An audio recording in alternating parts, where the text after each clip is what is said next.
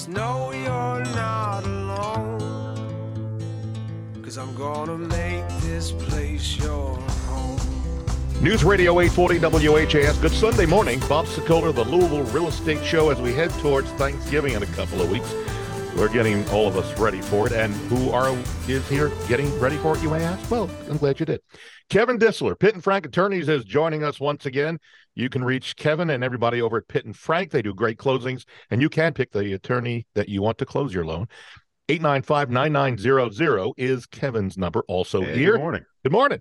Also here, another great guy who is the head guy over at Home Team Inspection Service, or as we like to call it, Brad Lawler Inspection Service. No, it is Home Team Inspection Service. You can reach them. They come in as a team. They're the #1 home team inspection service in the country. Now 7, hopefully soon 8 years in a row. You can reach Brad and his folks at 844-411-TEAM. And you can reach me, Bob Sokoler. Hey, you can reach me anytime on my cell phone, 376-5483. If you're thinking about listing your home now, next year, the years beyond, call me, free consultation. No commitment. We just talk, figure out what the plan should be. Also, if you're looking to buy a home, I've got 12 agents who are ready to help you. If you want to see a copy of this show, because we're doing this still as a Zoom show, so it gets sent to 840 WHAS and gets sent to YouTube all at the same time, pretty much. You can see a rebroadcast and the video of the show at the same time. Go to LouisvilleAnswers.com. That's www.LouisvilleAnswers.com. And what we do is we take your questions in the form of an email. Bob@WeSellLouisville.com is direct phone number, or the email address. You can also call me. But the email address, Bob@WeSellLouisville.com, and put radio show question in the subject line and the question in the actual body of the email. And I don't know if I mentioned it. You can reach me on my cell. I did, 376-5483. Okay, here we go. So this one is an interesting question. We'll start off with Brad. I haven't heard this before, but Brad, hopefully you know the answer. Matthew just bought a home, moved in, and he sent us an email as he has heard us talk about. He says he works from home and depends on his internet and Wi-Fi to work dependably.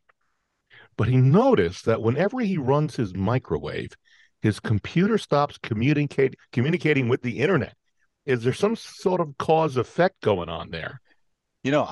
That is an interesting question. A lot of people are tracking EMF in their house. I'm thinking though, a microwave's not really putting out EMF.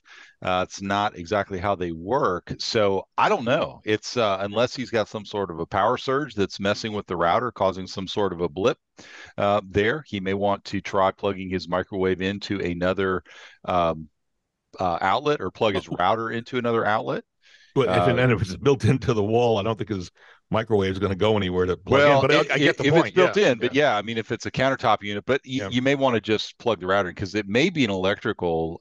He may be having a surge there that's knocking out some of the power to the router, to his computer too. So that's where I'd start. Could the microwave be misfunctioning? Could the microwave?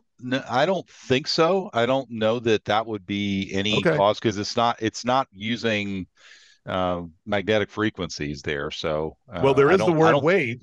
There is, yes, but waves. I don't know that. But those are all shielded. I know people with pacemakers aren't supposed to stand close to them. So as a precaution, but I don't know, unless he's got a microwave from the early 70s. Well, I don't know, but listen, if you have this problem, when you turn on your microwave to cook something and you lose connectivity, let us know, because maybe there is something to it, and maybe Brett just do some research down the road. It sounds like an electrical gremlin. All right, we go over to Kevin Dissler with Pitt and Frank. All right, so listen carefully to this email, Kevin. Well, this is going to need some real hard thinking. Arnold writes in that he bought a beautiful home. In fact, he would call it his dream home. But because Richard, who's the seller, had not found his next home, Arnold agreed to let Richard, again the seller, stay in the property after closing and pay rent to Arnold for 3 months. So that's always a concern. Make sure you have an attorney write up that document so far, right, Kev? You agree with that? It's called a post-closing occupancy agreement. Got it. There's a reason for that, because now we fast forward 1 month, and Richard, again, who's the seller and is also the renter, because he's no longer selling, he sold it, he's renting, fell off a ladder at the home. Apparently, Richard had no insurance and insisted on suing Arnold, the new owner, because he said they were responsible. Apparently he was doing something in the house and he fell. So Arnold, who is the buyer and now owner, is countersuing. Richard is refusing to move out of the house even after the lease expired. Arnold says the whole thing is just a complete disaster. What's the next step? Okay. Wow. Yeah. That's why we always suggest that a post-closing occupancy agreement, if there's any other way to do it, to avoid it.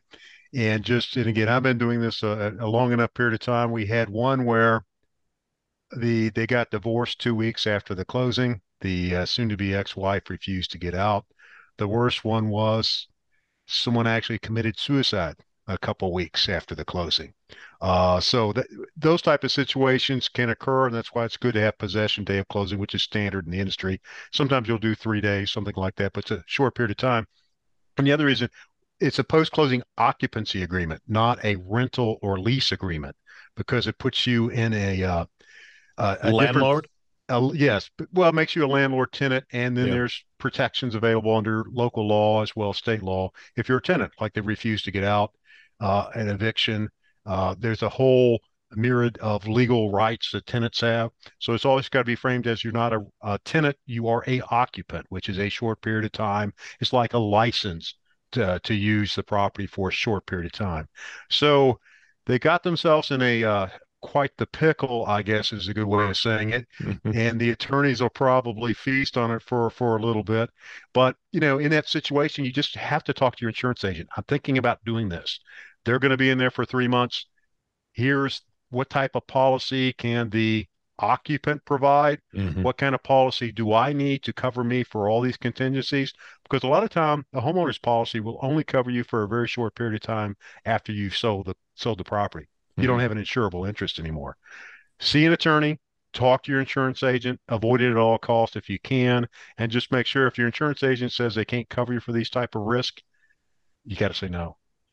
Yeah, and again, the key thing to take away, folks, is there are forms on our GLAR, the Greater Louisville Association of Realtor website that we can use, but it's so much better, it's so much stronger if an attorney like Kevin does this and writes it out and then gets signatures, so you have some teeth in it if the other side doesn't perform. Well, right? that's what's common though. Is you all have the forms. It's always usually in your normal deal. It's be what, a 3-5 business days, right? Yeah, 3 days. months. That's crazy. That's a long period of time. So, all right, we're moving on. Back over to you, Brad. By the way, son Greg is off next couple of weeks. He's up in New York for a family wedding that I'm attending as well. So, AJ wrote in this email, he's buying a home that appears to be not very energy efficient. In fact, Brad, I sent you an email on this a couple of weeks ago. He said he'd like to save some money on his heating and air conditioning costs. And he read about something that's apparently brand new. And folks, this is rather interesting. Even I'm interested. It seals leaky air ducts by doing some sort of coating of the inside of the air ducts. Yeah. I was wondering, do we know anything about it? Yeah, so it is brand new. We did a little bit of investigative work, and I worked with an HVAC company owner who has a lot of familiarity with energy audits and sealing up houses. This product is so new, no one knows anything about it. Wow. When you read about it, though, there's a few things that stand out as a little bit scary because it is going in as what they're calling nanoparticles. I think it was a PVC, polyvinyl chloride type of nanoparticles that are sent in. But the way that you read it is that they stick to each other. Now, anything that sticks to each other means that other things are going to stick to those things that stick to each other. So while it's sealing up cracks, the questions that came up immediately were, how sticky does this remain? And there is no information out there from this entrepreneur who has created this product. So this one may be one of those products that's so advanced that there's unknown side effects of putting this into your home. So Anytime we can seal up cracks, anytime we can seal up, small areas that air can flow in and out of, it's definitely making your house more efficient. But right now, we probably are looking at windows, caulking around those windows. If you've got a leaky door, replace the weather stripping on it. If you live in one of those older homes with that 1-inch gap underneath the door, get one of those little draft protectors, those draft dodgers that just slide under the bottom. Those things will gain you a lot of energy efficiency for the cold weather that is to come. We're already dealing with a little snap of it right now, but I would probably do those things before I would start spraying sticky chemicals into my air ducts. By the way, speaking of those little things that slide under your door, just this week, I replaced one that slid under the door. This one attaches with Velcro on the inside of the door, but doesn't go on the outside of the door. So I'm testing that out. Amazon had it was like $12. Yeah, I'll keep you posted on whether or not it's worth the time to buy that if you're thinking about it. By the way, if you'd like to hear what sellers are saying about us, head to LouisvilleSellersTalk.com. By the way, you can also read reviews about us and go to LouisvilleZillow.com for Zillow reviews or LouisvilleGoogle.com for Google reviews. All right. Trish is writing us and buying a home up until this past week, Kevin, because the lease on her apartment was up at the end of October. Her agent persuaded the sellers and the seller's agent to let Tish, I guess it's Tish, not Trish, Tish put her furniture into the garage. Now, this is also dangerous, don't you agree? Here we go. Yeah, here we go. So, but Wednesday, the financing fell through. Okay. The seller found out he could not keep the good faith deposit because based on the contracts, the good faith deposit does go back to the buyer if the financing falls through. Our contracts in Kentucky or Louisville are written in favor of the buyers, not the sellers, folks. And so the seller decided to hold the furniture in the garage for $5,000 ransom. So Tish is now out of her home, the one she wanted to buy. She's out furniture and now staying with friends. What can she do, Kev? Another one of these predicaments. Wow. Yeah. Well, that's the thing. Usually the difficulty is on closing and possession and trying to work all the movers out. You have a situation, it's good compromise sometimes to allow the buyer to move it into an empty garage, and while it gives them more time for the seller to vacate the property. But in this case, he's basically converting personal property that he does not own and has no right to. So I think that he could get into quite a bit of trouble, not only from a civil standpoint, but perhaps even criminal. In that he was storing it. She's asked for it back. He knows it's not a property. He has no right to now he can require that she be insured, that she bring licensed movers to come move it out, things like that, a reasonable approach. But you just can't hold her furniture hostage until you come up with a good faith. I think she probably needs to talk to an attorney sometime fairly soon, and maybe a nice, fairly pleasant letter at first would have the gentleman come to his senses a bit. We're going to take a break. Again, I wish you the best on this, Tish. When we come back, among the things we're talking about, tips from a burglar to help you protect your home. With us and continuing till the top of the hour, Brad Lawler, owner of Home Team Inspection Service, 844-411-TEAM. Kevin Dissler, he's one of the head honchos over at Pitt & Frank Attorneys at 502-895-9900. And you can reach me, Bob Sokoler, to help you talk about the plan to list a home this year, next year, or beyond, or to buy a home. You can reach me anytime, day or night, 376-5483.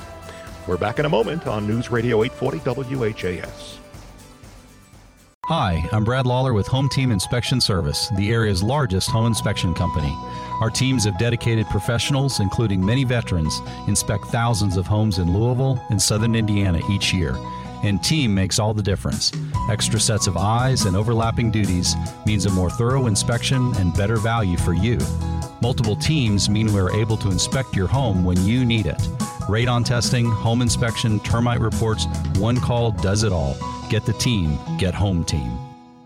Pitt and Frank has been serving your community for over 30 years in real estate closings, and our title professionals educate the real estate industry both locally and throughout the state. Tell your loan officer and realtor to close with Pitt and Frank, where we pride ourselves on being your trusted real estate closing expert. Pitt and Frank, signed, sealed, and delivered at 502-895-9900. That's 502-895-9900. Shopping for a home? The place to start is RE/MAX Properties East. Experienced, caring, top producing agents who service all of Louisville and surrounding areas.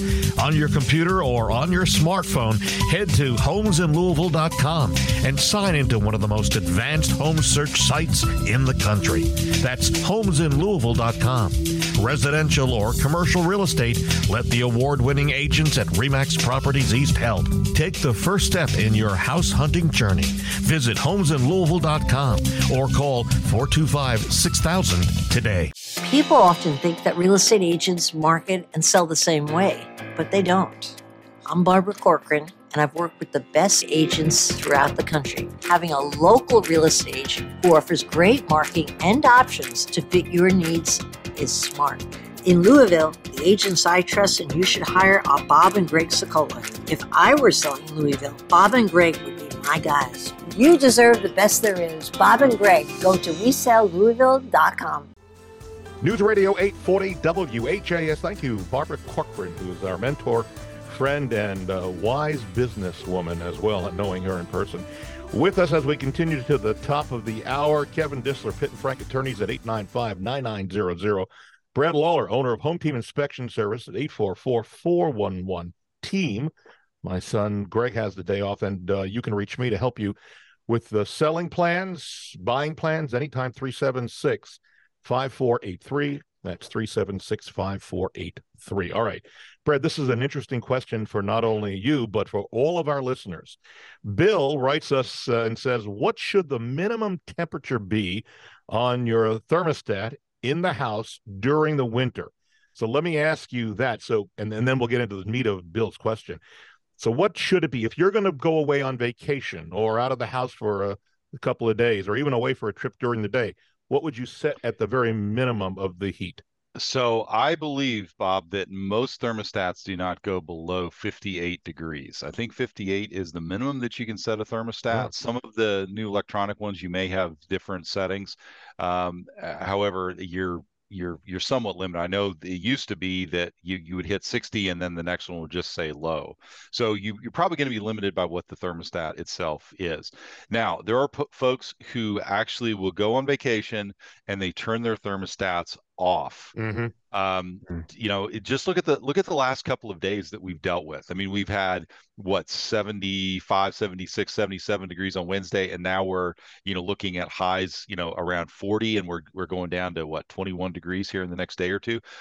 The weather can change very quickly, so it may be tempting to just shut it off, but I would encourage everybody to just leave the thermostat, turn it as cool as you can when you leave, because it doesn't take long in some houses for those pipes to freeze up, and the damage that one burst pipe can do is going to negate any type of energy savings that you've had shutting those systems off. So you want to make sure that your house doesn't freeze up. The HVAC guys will tell you, the energy experts will tell you too, that keeping that lower temperature and not allowing it to go so cold that you have to basically thaw your house out is going to save you energy, particularly if you have electric a heat pump that has to run auxiliary heat in order to bring the temperature of the house back up to a comfortable zone. That burns a lot of energy to make those big swings. Yeah. So the reason Bill was asking, he says his brother neglected to schedule an oil delivery while he was on vacation, and then came home to a home with no heat, 2 feet of water coming from broken pipes, and then black mold. So Bill is extremely worried about keeping a home at the proper temperature. So folks, don't do like Bill's brother. Mm-hmm. Right? Schedule the oil if you're going to be away, and make sure the heat, and it might be worth it to have a neighbor or friend come over and check to make sure that the heat is on, right? Okay. We've got some tips. I think this is fascinating. I'm going to go through these very quickly. If either of you two gents would like to jump on these, these are things a burglar won't tell you. So some of these are common. If you had workmen in your house, let them use a bathroom. Be sure to check all the windows and doors to confirm nothing has been left unlatched. Follow that drift. Make sure newspapers, mail picked up, because criminals are looking for those types of clues. If it snows outside, have a neighbor on standby to run their car over your driveway or leave foot tracks to the house to show someone is living there. If you have a glass front door, don't let your alarm company install a control panel where it's visible from the outside, because burglars will look to see if it's armed. Burglars also know security companies will arm windows over the sink, or they'll look for windows over the sink on the second floor also. It's not a bad idea to put motion detectors up there and on the first floor. Burglars also knock first before you answer the door, because they're looking to see if anybody comes to the door. And clean your gutters. I'm not sure why that one's there. Burglars also know that you won't look in your you think they won't look in your sock drawer for valuables, but in fact, they check dresser drawers along with bedside tables and medicine cabinets almost immediately. And I will tell you, having been broken into in my house about 6 years ago, the first thing because we came home, the dresser drawers, everything was taken out and thrown around. So it does happen.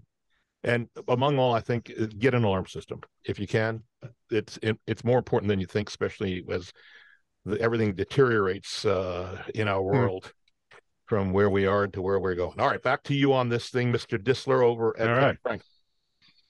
Rick has an unusual problem. He is looking at homes in the Louisville area with his agent, and they found one that had been remodeled top to the bottom. That's great. In fact, the owner was there at the time of the showing to explain all the updates. So Rick went home and immediately put in a full price offer with his agent. 2 days later, Rick's agent got a call from the listing agent and said he has a problem. The guy who was in the home showing it off turned out not to be the actual seller. Additionally, the signed contract was with the guy that Rick and his agent met at the house, and didn't have anything to do with the actual owner. So this guy took possession of this house and somehow fooled the agent into listing it and then representing him. Rick asks, have you ever heard of anything like this happening? What can he do? Oh, yeah. It used to happen quite a bit after 2008 with a lot of empty homes that were in foreclosure. And again, once you have access to the property, there's an assumption on everyone's part that, well, you're living there. Certainly you have the right to be there. But in a case with the foreclosures in 2008, people just left. They turned over the keys, considered a bank problem at that point in time. But in this case, the person was, I guess, impersonating the owner. But you kind of think, as we go through the process of trying to close and trying to get some funds, how is he going to pull it off? So that was kind of my question. Where's the payday at the end of it, other than, like you kind of talked about earlier, about crime and just the number of, can you say, people that have some issues upstairs that are around?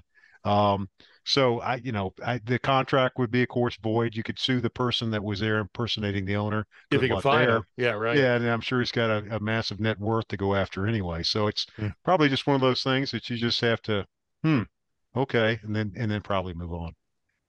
All right, let's head back over to Mr. Luller.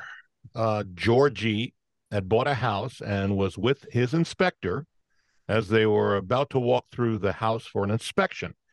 But they were shocked to find on a coffee table in the living room empty liquor bottles or 2 or 3 bongs. They went up to the attic and opened the door, Brad, and they found apparently something adult, we won't repeat it, in a corner. So Georgie is wondering, is this typical for inspectors to see things like this? And she also wonders, should the items have been reported to the police, since some of them could have been illegal? What are your thoughts on that as an inspector? So an inspector is only there to look at the structure of the home. And we don't look at contents. I'm sure there are things in so many homes that we will come across, but they don't make the reports. Now, if it's something that is an outright danger to somebody, we're going to report that, back over to listing agent, just to make sure that, they may not know that there was a danger in there. Like we came across 11 bare wires in a basement here not that long ago, and one of them actually touched the face of my inspector, who ended up getting his jaw, the muscle in his jaw, kind of locked up for a while. But the dangerous things like that we will report. The other thing, a lot of times when we're doing commercial inspections, and we do a lot of these, particularly in multifamily homes or apartment complexes, there are areas that have locks on, say, hatches that go into the attic, and we have to gain access to those because we have to check firewalls and other systems in those attics. Oftentimes the tenants will put their own locks on there because they're using them as personal storage areas. And we've run into some situations where landlords have had to go in, remove the locks for us to gain access, and the landlords come across items and paraphernalia that would be illegal. So as the home inspector, I mean, we're out of that, but there's been quite a few times that landlords have had to deal with illegal paraphernalia stored in areas that were not technically accessible to those tenants. So that's a long way of saying, Bob, we don't really care about the contents of the house. That's not what we're looking at, but it happens. Yeah, it does happen. If you are thinking about selling your home now or in the future, we can help you. Go to bobsellmyhome.com. That's bobsellmyhome.com. Fill out the form, and we will reach out to you. All right, Kevin, I think we got time for one more question for you. Now, Cora actually writes in. Her mom was selling her home. This is her mom's home. They had accepted an offer and were scheduled to close at the end of this month, November. But a couple of days ago, Cora's mom passed away. And now no one in the family can find the will. So they're wondering how to handle this. And this also brings up a really good point for all of our listeners. But let's talk about this first. No will that can be found. Where would you go on this? Where would you go to try to find one? Well, no. And what would the next step be? Yeah. And we have the situation come up. Technically, it becomes part of the mother's estate. I'm assuming she was not married. Most couples take for survivorship. In which case you can go intestate and go to probate court and get a family member appointed to be the personal representative of the estate. Usually in that situation, you have to post a bond. I think the appeal period is 30 days. So say that Bob gets appointed, you still could not sign a deed for a period of 30 days to allow any party that may be aggrieved a chance to appeal. That's why I would suggest sometimes in situations where you have an elderly person, what we'll do is we'll either set up a quick LLC, a quick trust, put the property in that just so this situation doesn't occur. And like I said, you can do it, but it's going to probably extend the closing date 60 to 90 days in order to get it closed. And these days with interest rates and what they're doing, if you delay, you may lose a rate lock. It gets very expensive. Then the question is, okay, if you have to pay $8,000 to extend the rate lock, should the buyer be responsible for that? Yeah. So I think we talked about before. It's really everybody needs to get a will. And that's the point, right? Isn't it? That's what we need to talk about more than anything else. Is take a lesson from this. Don't let your loved ones hang if something should happen to you. Make it kind of a holiday plan to talk to an attorney, right? Well, and that's what you need a will. You need a power of attorney, and then you need a living will, which is basically appointing someone to take care of your healthcare decisions. I can just say quickly, power of attorney, it's in the state statute. It's a state form you can download. You can download the living will. I don't suggest it, but you can go online and get a will downloaded for free. Anything's better than nothing, but it's best to have an attorney in that process. But this happens so often, Bob, that it's amazing the percentage of people that don't have wills. And Kevin, you can do this. You and the attorneys at Pitt and Frank can also help on this, correct? Correct. And we have done it in situations where maybe a death is imminent. We will put together a quick trust and put the property in the trust just so that the transaction is not going to be held up. All right. With that said, we are going to say goodbye to Kevin Dissler at Pitt and Frank Attorneys, and you can reach him not only for closings, but for wills and the like. 895-9900. Also, Brad Lawler, owner of Home Team Inspection Service, 844-411-TEAM. Thank you, guys. And you can reach me anytime to help you with your home list, plan, sell, buy, whatever it might be. 376-5483. That's 502-376-5483. 888-848-5483. We're out of time. See you next Sunday on News Radio 840 WHAS.